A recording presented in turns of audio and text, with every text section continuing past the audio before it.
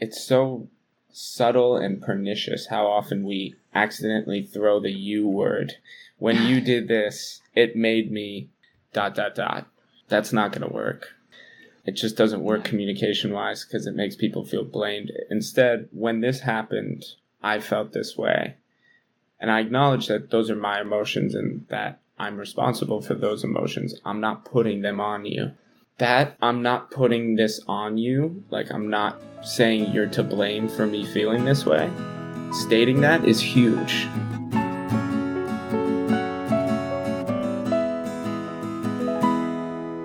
You're listening to The Boundless Heart, the podcast empowering women into shameless self-respect, independence, and equal partnership.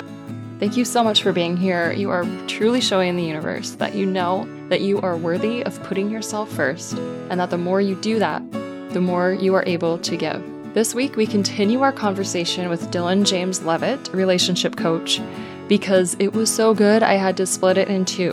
Before we dive in, I'm going to share a little bit of a conversation that started in the Inner Circle group about people-pleasing. And in this portion of our interview, Dylan digs into what really creates a healthy and lasting partnership.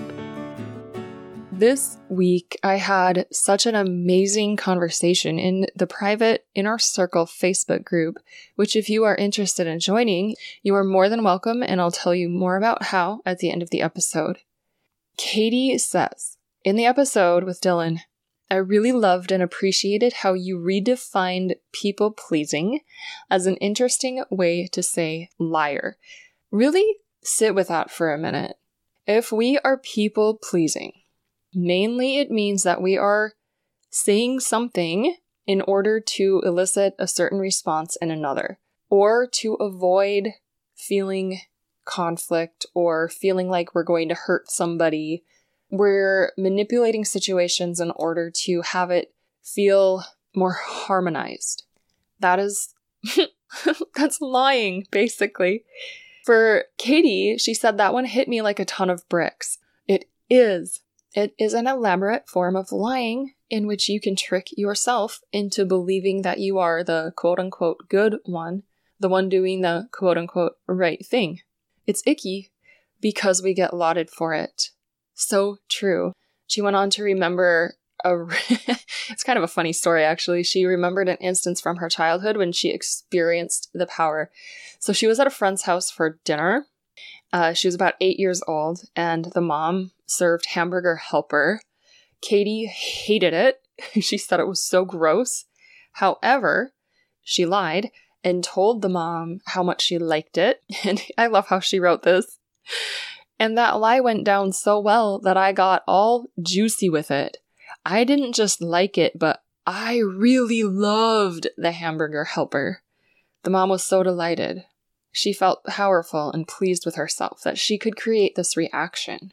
So she lied and created a reaction with someone else based on a lie. And how many of us have done that? A lot. It is very interesting. She says, I can see how I got off a bit on this dynamic. Denying my own likes and dislikes was its own kind of power. And of course, it's gone deeper in so many ways. It's become more of a way of life that I've been choosing unconsciously for years. And I think we have to remember that so much of this is unconscious because we are taught, not necessarily directly, but through watching our mothers and society in general do this. Like, this is how you're awarded, or this is how you're supported as a woman. And I replied to this, oh my God, this resonates so deeply. The power we feel from lying, that's it. Rather than being taught that our power comes from the truth, we're taught that our power comes from making others happy, which we can't even do. I felt accomplished when I did this. I felt like I had done the good thing when I abandoned myself for others, and it actually became my source of power. Another woman in my circle said, here's my situation. This is Robin. She's amazing. I have no idea where the line should be drawn. None. I sometimes feel like I'm being helpful because someone needed me to do that for them. But I'm starting to catch a glimpse of recognizing, usually later, why did I say I'd do that? I don't even want to. And again, we get so entrenched in this way of being that we don't actually recognize it. But the beauty of this is that these amazing women are starting to recognize this pattern. Without the recognition, no change can take place. But with the recognition, we totally can change. We can change how we operate. We can change how we think even. And it is a process.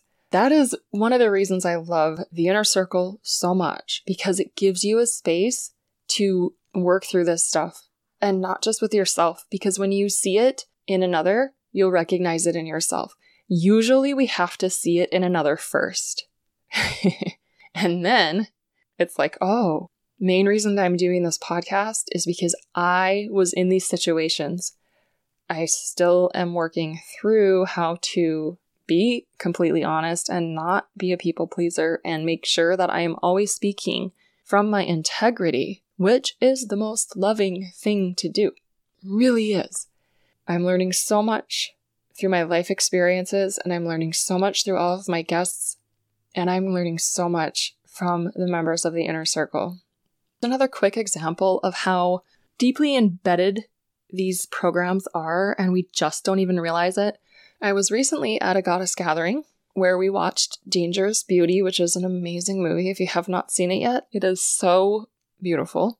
And the divine masculine in that movie is such a turn on, and obviously the feminine power is amazing as well. And after the movie, which ended with a scene from the Inquisition, but I will say no more, go watch that movie, Dangerous Beauty. One of the women said she'd noticed a meme that was going around saying something to the effect of, "Don't you find it interesting, or don't you find it funny how we were taught to fear the witches and not those who burned them alive?" And the reactions from the women at this gathering were all basically like, "Oh my God, we hadn't even thought about that. We hadn't even thought about the fact that society since the 1500s has been taught to fear people who are in their power and understood pleasure and love and truth and power, and not the people who burned these people alive, but only half of them, of course, just the women." What? So let's continue this conversation with Dylan James Levitt, who is, again, a relationship coach, and he truly wants to bridge this gap between male and female, masculine and feminine, in relationships. We tend to stay in relationships that are not fulfilling, are not healthy, are not good for us, are not what we want, because we're afraid of the unknown. But think about it and flip the situation. Do you want to be with somebody who doesn't want to be with you? It's not a good feeling. And if you're not able to communicate and work it out, I always suggest make sure you have an open conversation about what's going on. You've got to communicate. You have to speak. Or if the other person can't, there's nothing they can do because they don't have an awareness. Yeah. You have to give them a chance. And that could be, I say the breaking point is also a making point. So if you come to a breaking point and you talk about it, you might end up with a relationship that you never would have imagined how amazing it was.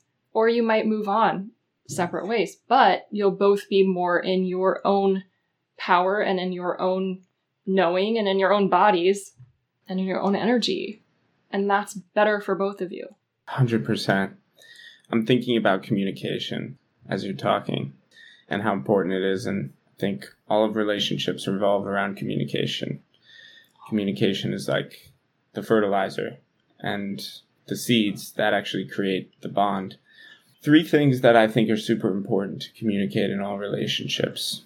Number 1, needs. Needs are, this is what I need from you in order for this relationship to work. Not in order for me to be happy, but in order for this relationship to work. So maybe one of your needs might be, and these usually come down to the love languages, quality time.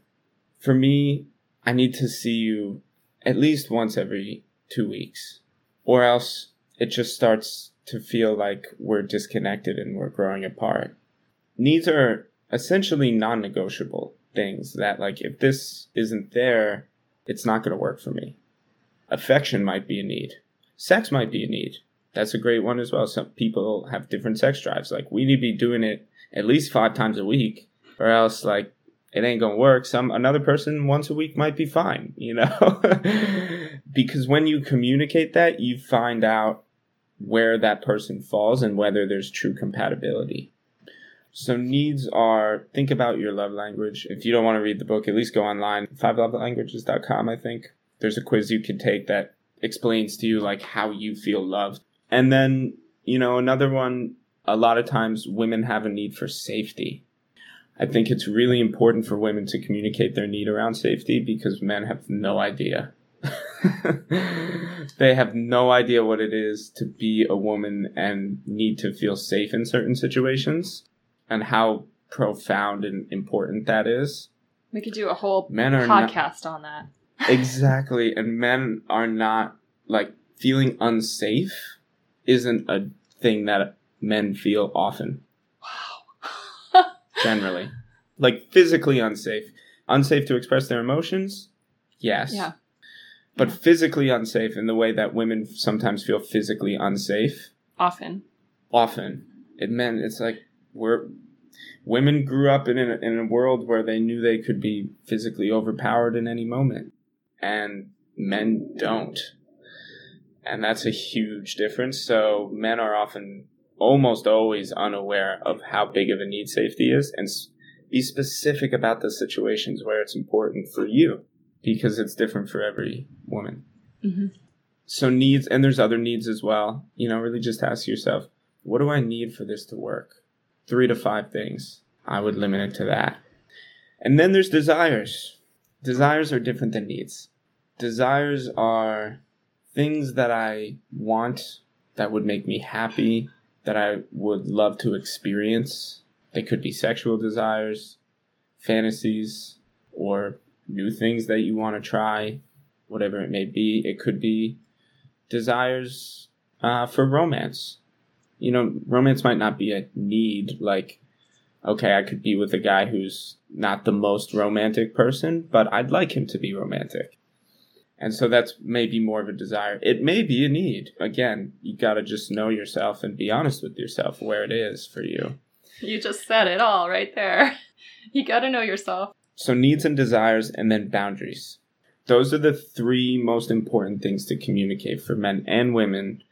If you really want to have a relationship by design rather than by default, which is how most relationships unfold.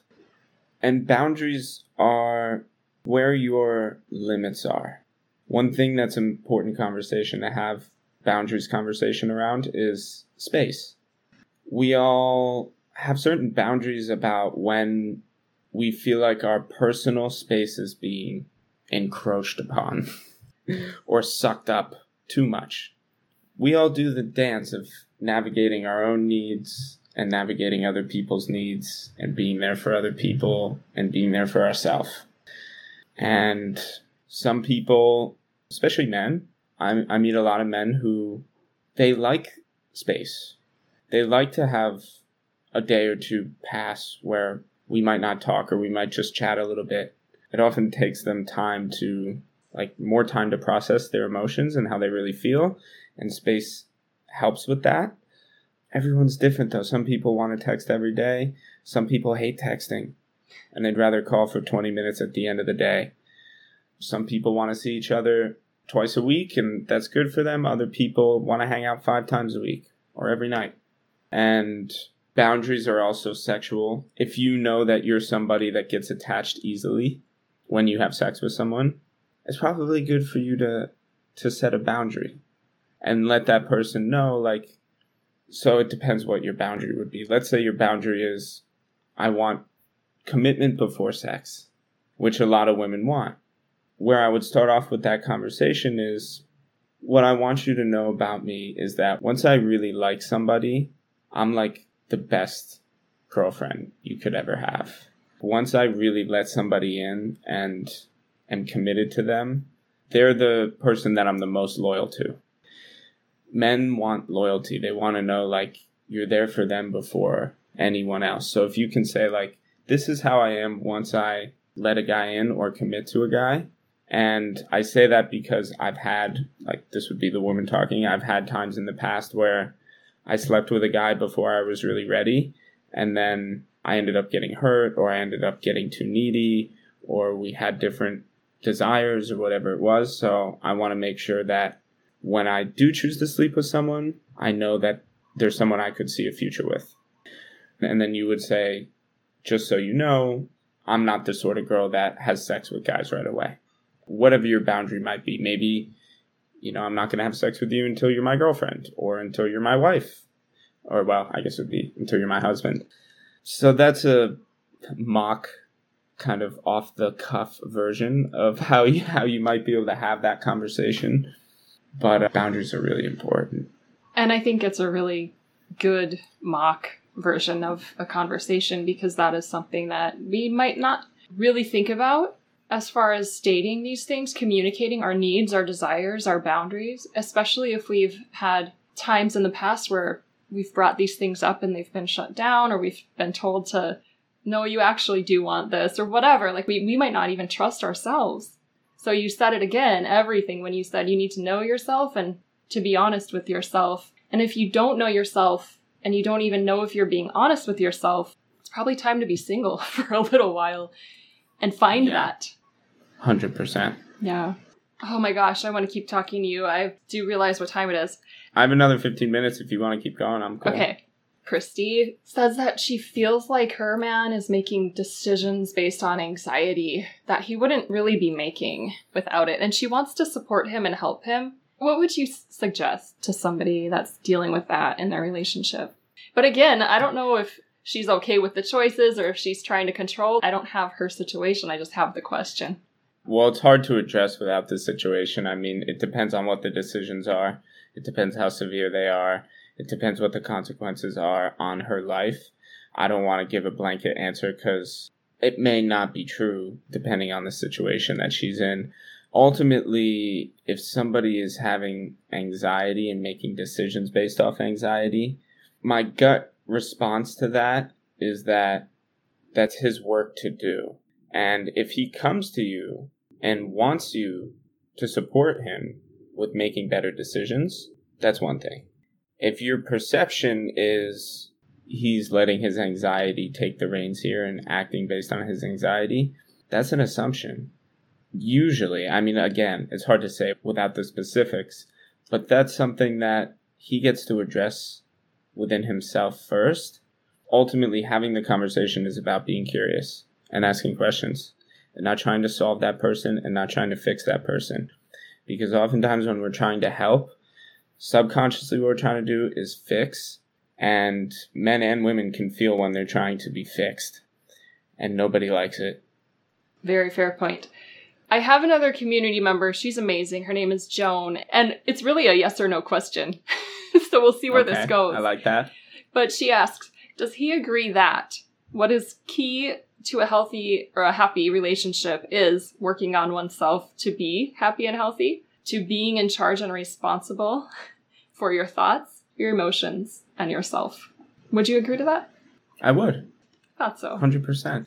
I think those are great concepts that sound awesome. And when it comes down to what that actually means and the practical specifics of it, there's gray. There's gray area. One of the things that it's like makes my job hard is we speak in concepts. So, for example, working on yourself to be happy and healthy. What does that mean?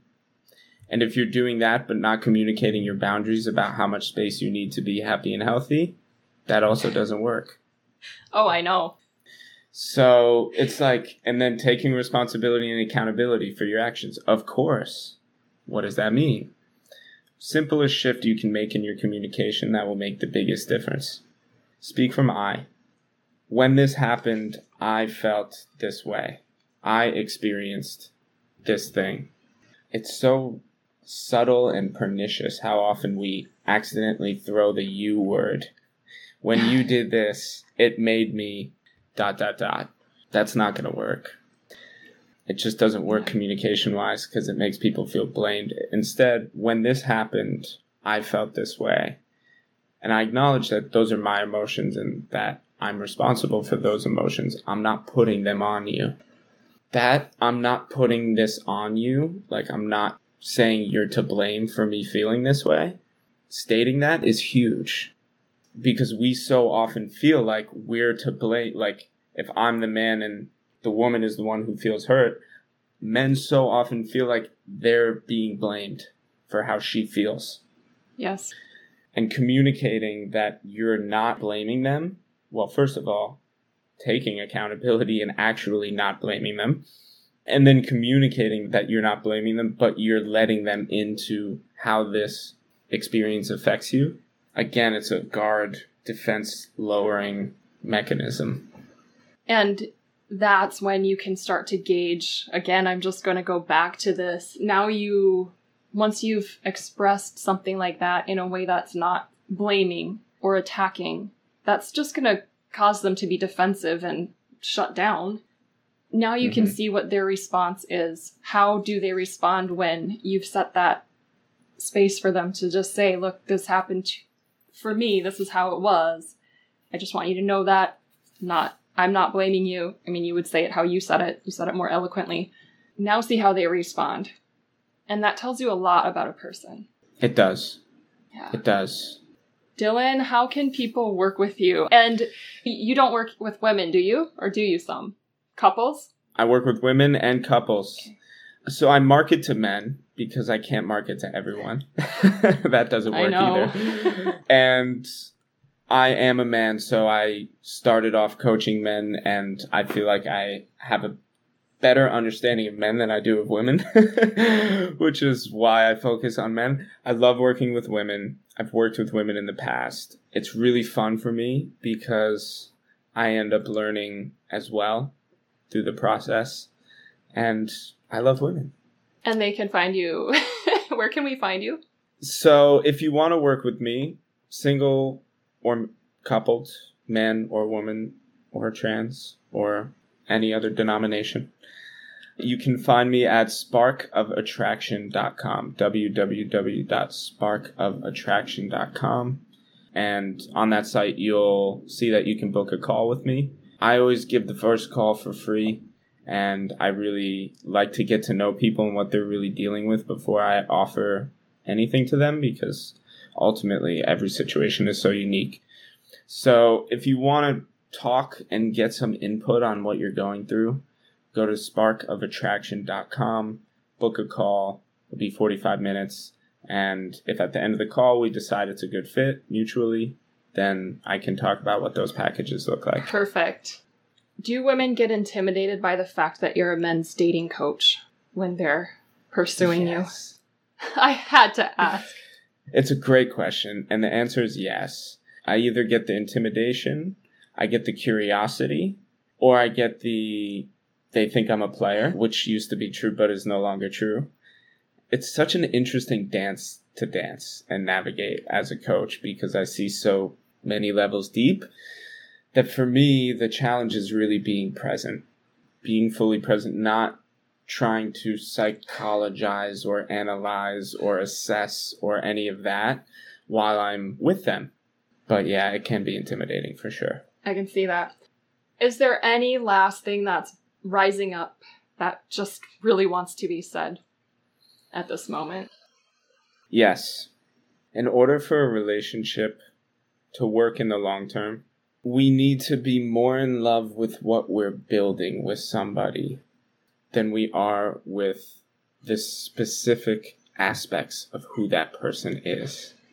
You can fall in love with a lot of people. You can't build a life with a lot of people.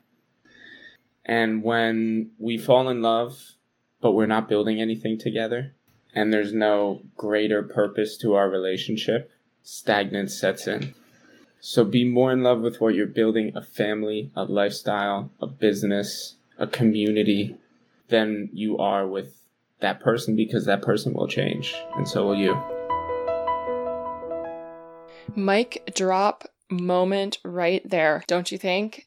you will change, and so will your partner, and so will basically everyone in your life, because we are always changing.